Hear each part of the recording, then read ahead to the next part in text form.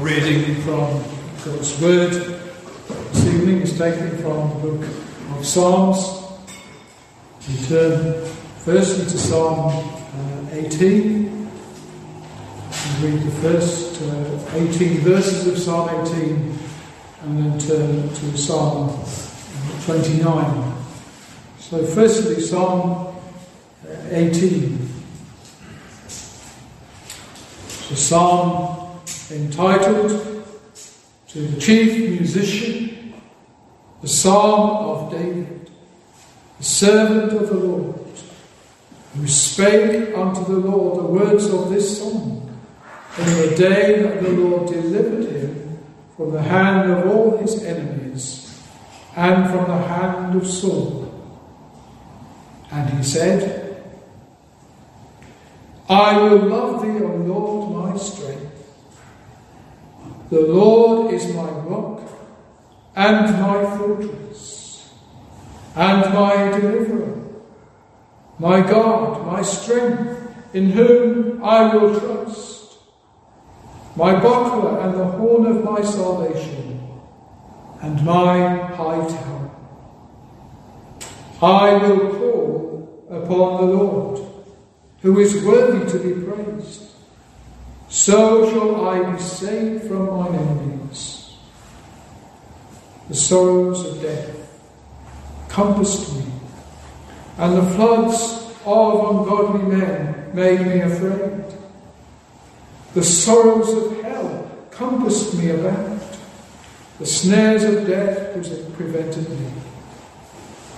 In my distress I called upon the Lord, and cried unto my God.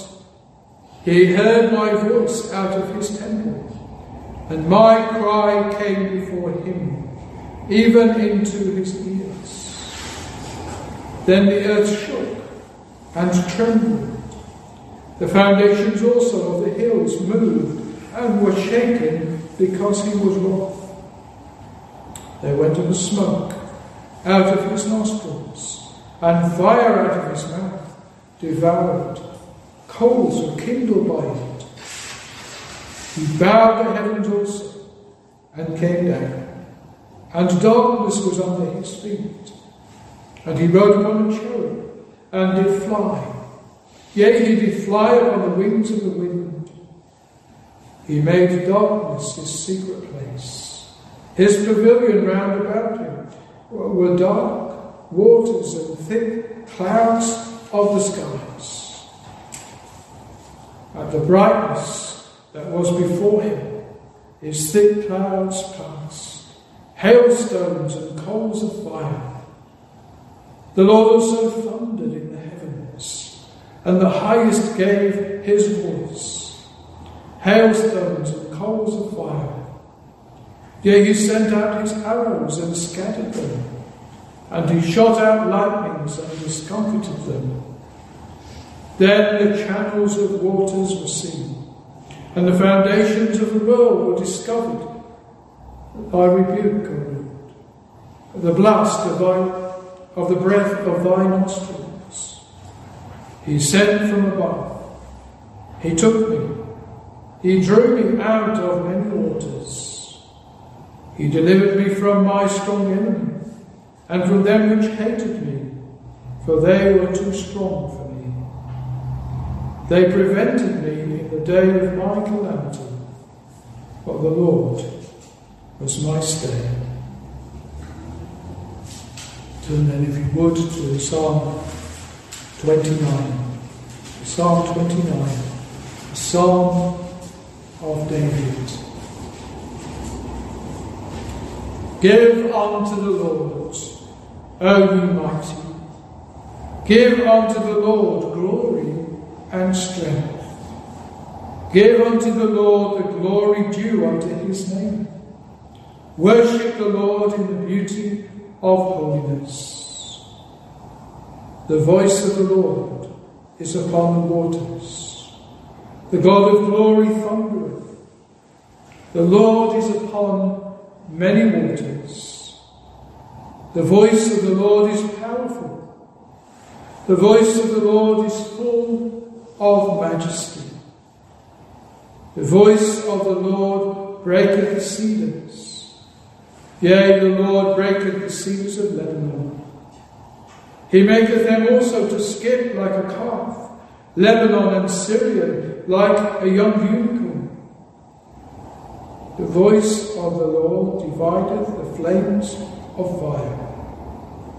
The voice of the Lord shaketh the wilderness.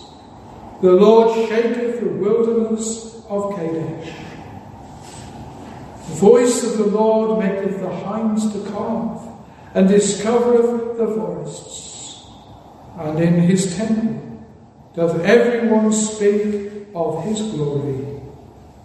The Lord sitteth upon the flood. Yea, the Lord sitteth king forever. The Lord will give strength unto his people. The Lord will bless his people with peace. May the Lord bless to us those portions of his own precious word. Let's now come once again before the Lord in prayer. Let's pray together.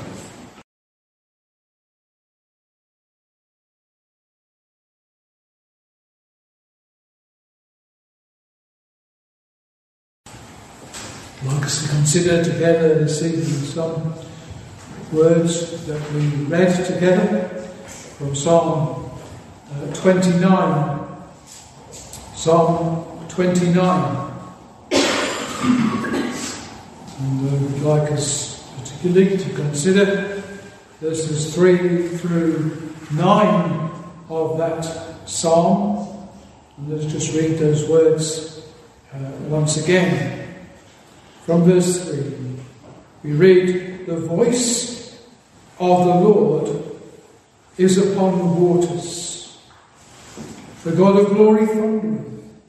The Lord is upon many waters. The voice of the Lord is powerful. The voice of the Lord is full of majesty. The voice of the Lord breaketh the cedars. Yea, the Lord breaketh the cedars of Lebanon. He maketh them also to skip like a calf, Lebanon and Syrian, like a young unicorn. The voice of the Lord divideth the flames of fire. The voice of the Lord shaketh the wilderness. The Lord shaketh the wilderness of Kadesh. The voice of the Lord maketh the hinds to calve, and discovereth the forests. And in his temple doth every one speak of his glory." We know from the title of this psalm that it was penned by David. Suggested by some that it was written during a thunderstorm.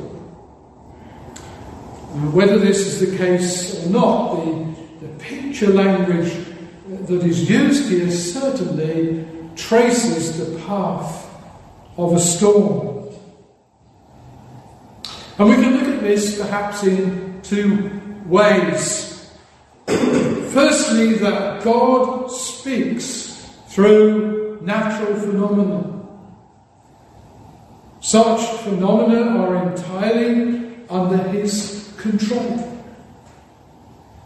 And he so reveals himself through these things that all men are left without excuse if they do not acknowledge him.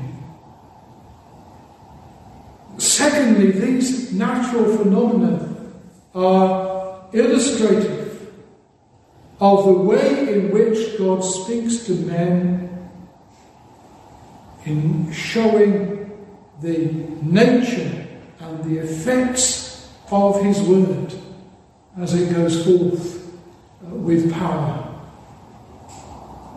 Now, this psalm before us this evening essentially falls into three parts. The first part, in the first two verses, is a call to the adoration and the worship of God. rendering unto him that which is his due, and with due reverence. The second part, in verses 3 through 10, gives us that picture that we've mentioned already of the path of a storm as being illustrative of God communicating with men. And within that section, in verses 3 through 9, we have 7 declarations concerning the nature or the effects of God's word going forth. Each beginning with that same phrase, the voice of the Lord. And then in the third part of this psalm, which is the final verse, verse 11, this gives assurance to God's people that he will give them strength and peace. Now, of course, these 3 parts, they're not disconnected, but rather there is a flow between them. The first part begins, give unto the Lord, O ye mighty.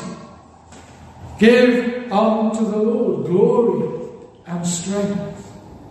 Thus, even those who are mighty in this earth are reminded that there is one mightier than they are. And this is then emphasized in that second part by way of example. The example of the mighty voice of the Lord, who commands the thunderstorm, and whose voice can be likened to it. And then the third part assures God's people that this mighty power of God is not to be feared by them, for it's designed for their good, for their strength, and for their peace. The natural thunderstorm will not harm them, even if it is the means by which they are taken from this earth. The voice of the Lord is for their instruction, for their guidance, for their encouragement, and for their peace. But I want to focus this evening on those 7 declarations which we find in verses 3 through 9 concerning the voice of the Lord. Firstly, in verse 3, the voice of the Lord is upon the waters.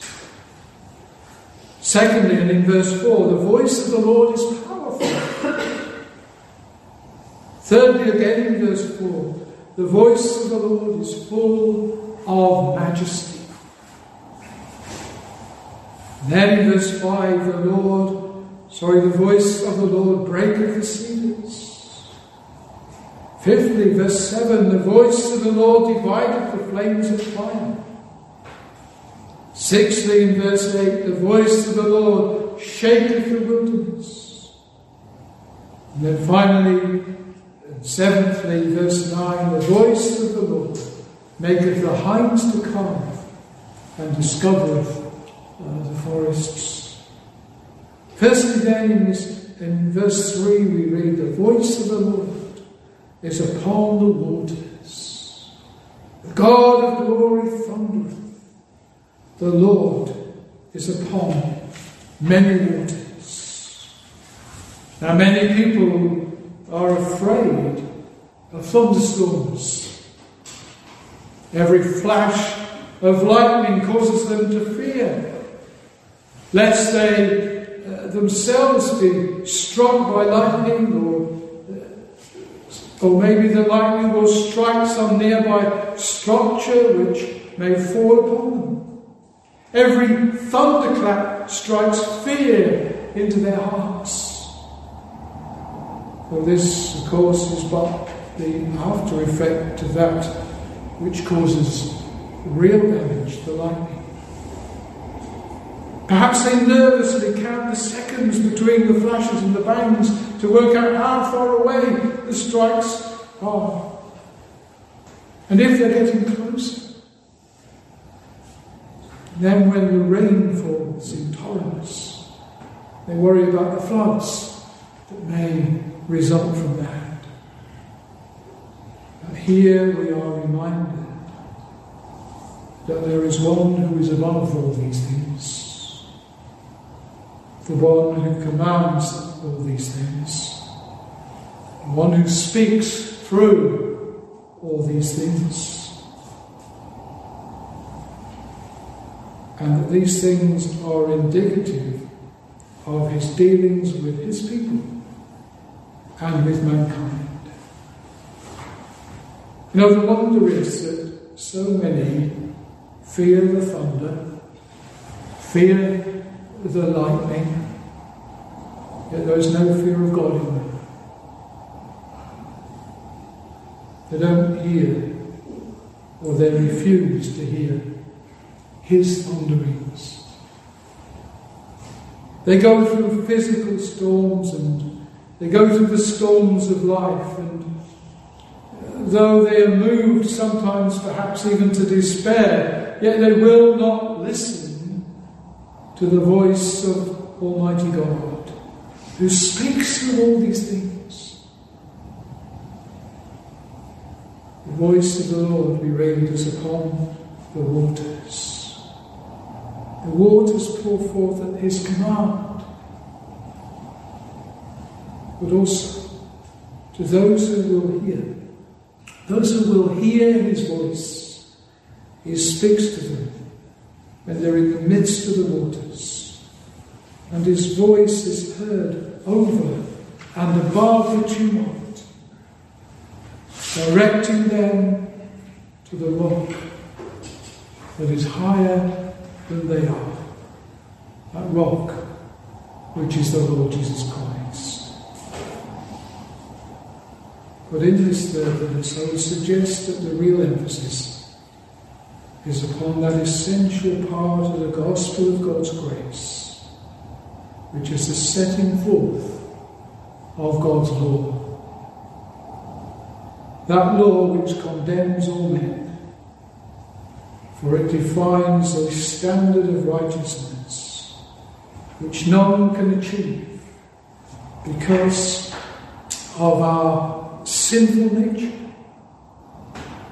We read here, the God of glory thundereth. His voice goes forth like thunder. Thunder in the scriptures is often associated with God's communication of his law to mankind. We see it, for instance, on Mount Sinai. As Moses received the 10 commandments from the Lord, we read in Exodus 20, reading from verse 18 and onwards, and all the people saw the thunderings and the lightnings and the noise of the trumpet and the mountain smoking. And when the people saw it, they removed and stood afar off.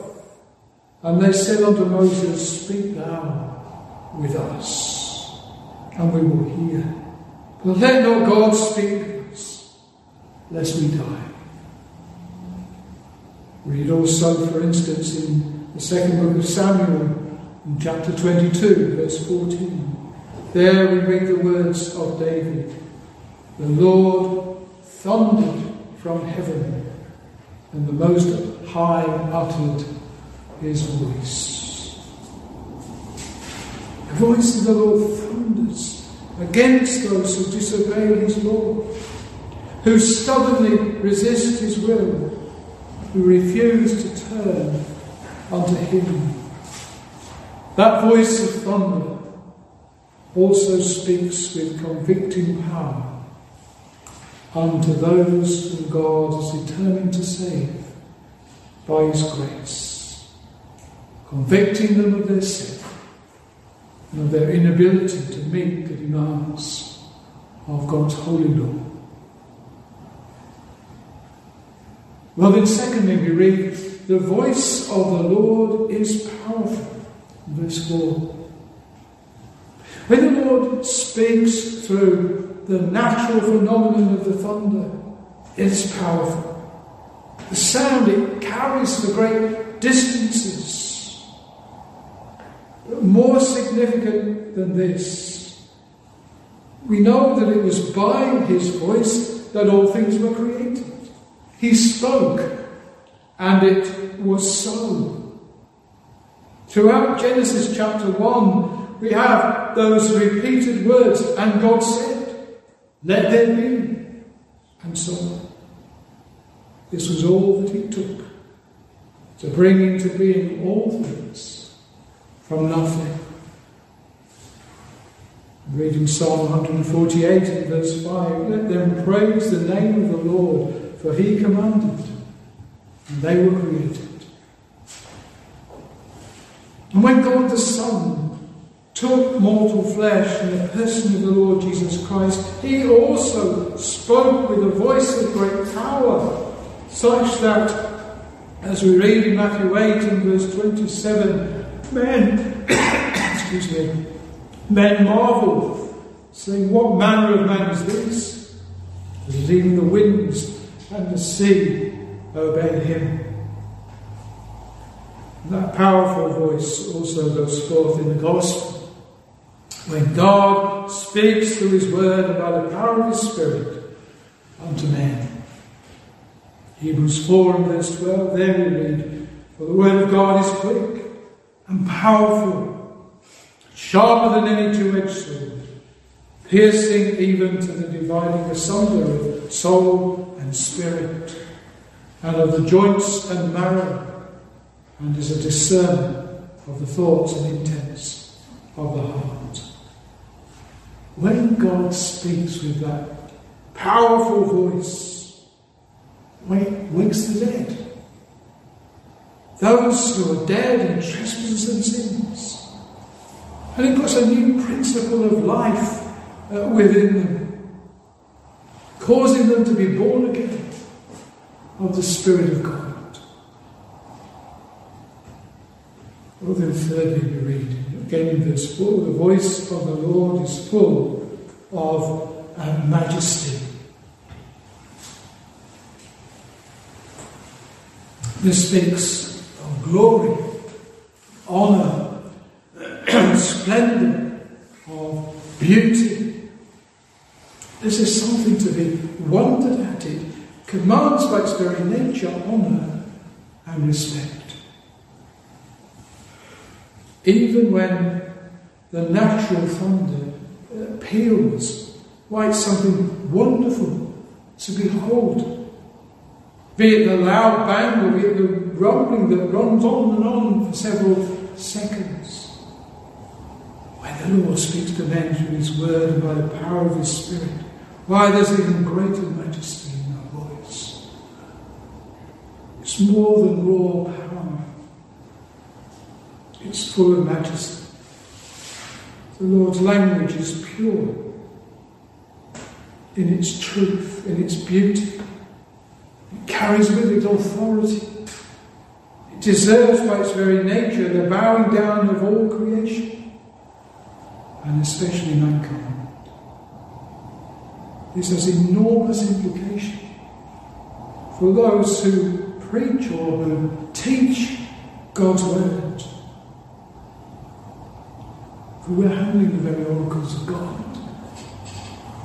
And we must humbly bow before him, acknowledging the majesty of his utterances and seeking his help, such that we may truly say, "Thus saith the Lord." This also has huge implications for those who hear God's voice. Be that through the reading of his word or the hearing of it, the word of God deserves our reverence. And if we truly hear the voice of the Lord, such is its majesty, that we will inevitably bow down in humility and wonder that the Almighty God should deign to communicate with us. if we truly hear the voice of the Lord, we cannot do so with indifference, with a critical spirit, or in a selective way, choosing only that which pleases our ears and our sensibilities.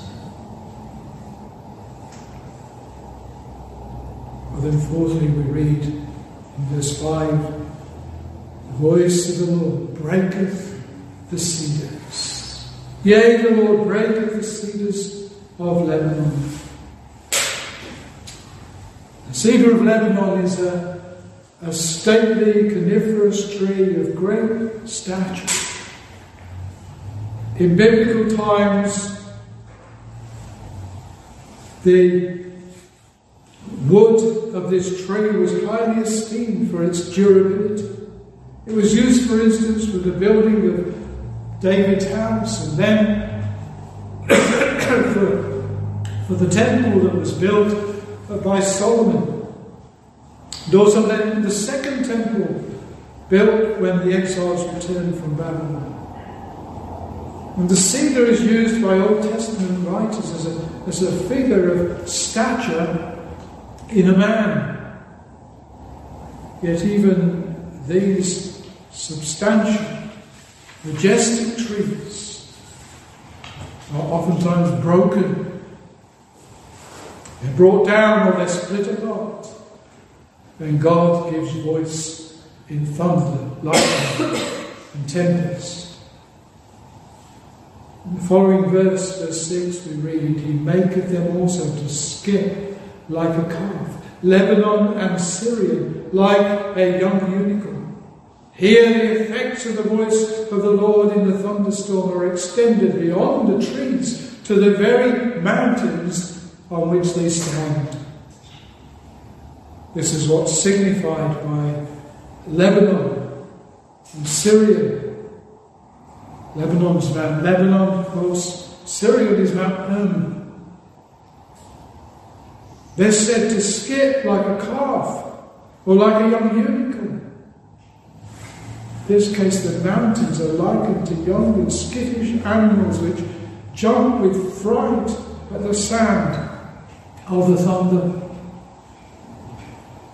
Here then, great stout trees and solid, seemingly immovable mountains are shown yet to move and be broken under the power of God's voice in nature.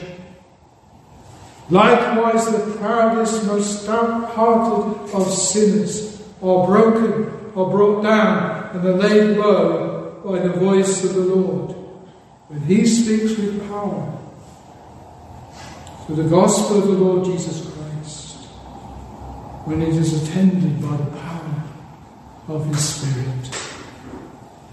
And the Lord speaks to the heart of a sinner that He is determined to save by His grace, why He breaks him. We've spoken already of how the Lord speaks with convicting power to those that He is determined to save. But more than this, here we see how that He lays them low. He dashes their pride. He brings them to an end of themselves. He destroys every notion in them that by their own merit, by their own worth or works they can attain to His standard, or by their own might stand against the Almighty and prevail. Oh, my friend, can you testify to this? Have you heard the voice of the Lord in such a way that it has left you utterly broken? Knowing that you are hopeless and helpless, and utterly incapable of taking one step toward your own salvation. And fifthly, we read verse 7, the voice of the Lord divideth the flames of fire. Though in the physics of the matter we know that thunder follows lightning, because sound travels slower than light. To the observer during the storm, the thunder or the voice of the Lord comes between the lightning flashes, dividing in time the flames, as it were, of fire which they appear to be, and which oftentimes they create when they strike. But otherwise the image may be of the dividing of lightning which sometimes occurs as it takes multiple paths to the earth. Again, the voice of the Lord in nature speaks of the voice of the Lord in his dealings with men, in the powerful application of his word to their hearts. This fire is surely a picture of the mighty work of the Holy Spirit. Several commentators make the association between this picture and the day of Pentecost, of which we speak in Acts chapter 2. We read in Acts chapter 2 and verse 2 and onwards. We read there, and suddenly there came a sound from heaven as of a rushing mighty wind, and filled all the house where they were sitting. And there appeared unto them cloven tongues, like as of fire, and it sat upon each of them. And they were all filled with the Holy Ghost, and began to speak with other tongues as the Spirit gave them utterance. But again, the main application here seems to be the way in which God works in the hearts of men through the gospel and the work of the Holy Spirit in applying it to them. C.H. Spurgeon says on these things, he says, flames of fire attend the voice of God in the gospel, illuminating and melting the hearts of men. By these he consumes our lusts and kindles in us a holy flame of ever-inspiring love and holiness. Again, when the Word of God and the Holy Spirit come together in the preaching of the gospel, it goes forth with a fire. That fire has both light and heat in it. By the light of it, men are enlightened as the Holy Spirit illuminates the Word of God, causing them to see their sad estate. But also the way of salvation through the Lord Jesus Christ, which the Lord has provided. And then by the heat of this fire, hearts are melted and turned to repentance and to faith in the Lord Jesus Christ. And hearts are caused to burn with love toward God and a desire to glorify Him. Well then, sixthly, we read in verse 8, the voice of the Lord shaketh the wilderness. The Lord shaketh the wilderness of Kadesh. The Lord's voice, in the natural word, the thunder, is not reserved only for man's appreciation.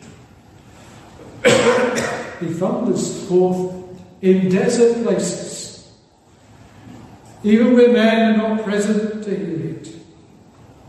The thunder shakes the wilderness. And the wilderness of Kadesh was very significant to Israel, in that they passed through it twice during their 40 years in the wilderness, in their wilderness journey. It was from here that the spies went into Canaan to spy out the land and returned with their report that they would not be able to take the land due to the giants that dwelt there. And when they returned here for the second time, it was then that Miriam died. Even in this desolate wilderness place, the Lord's voice was heard, but not heeded by faithless Israel. So it is in the spiritual wilderness of this world. The voice of the Lord still goes forth, and not without effect. Even apparently barren soil can bring forth a harvest of souls when the Lord speaks and His Spirit moves in the hearts of those who hear.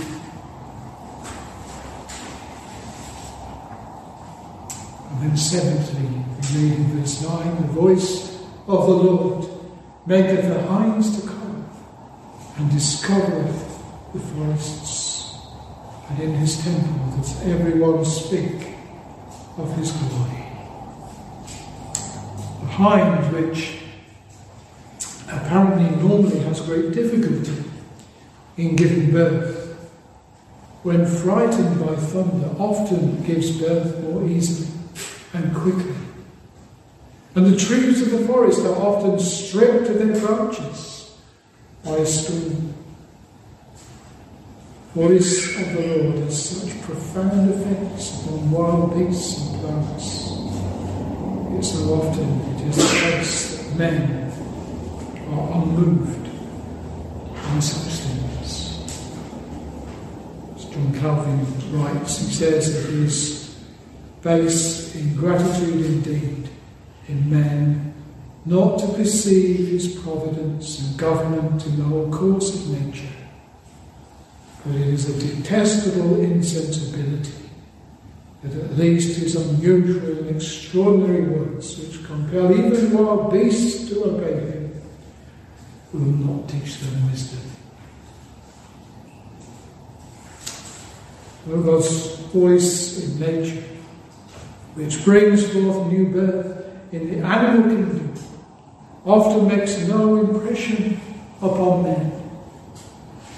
Yet when His voice goes forth in the gospel of His grace, in the power of His Spirit, it brings new birth in those that He's determined to save by His grace. Though many in general stop their ears to the voice of the Lord, those who truly hear it will return unto Him praise for all His glorious works in nature and in grace. For we read here, and in His temple doth everyone speak of His glory. This really speaks of His church, those that He has saved by His grace, those who have truly heard the voice of the Lord in such a way that it has awakened them, it has quickened them, and it has broken them. It has brought them into conviction concerning their sins. It has caused them to cast themselves upon Him. It has brought them to repentance and to faith in the Lord Jesus Christ, such that they no longer fear the storms of nature, nor the storms of life, for they have a safe haven in the Lord Jesus Christ. They can take hold of the promise that we find in the very last verse of this psalm. The Lord will give strength unto His people. The Lord will bless His people with peace. Thus His people, His church, return unto Him praise and speak of His glory. Oh, have you heard the voice of the Lord? Have you heard that voice which wakes the dead? Have you heard that voice in such a way that it has broken you and caused you to cast yourself upon the Lord? Have you heard that voice in such a way that it has moved you to repentance and to put your trust in the Lord Jesus Christ alone for salvation? And we pray that this might be the case for all gathered here. Amen.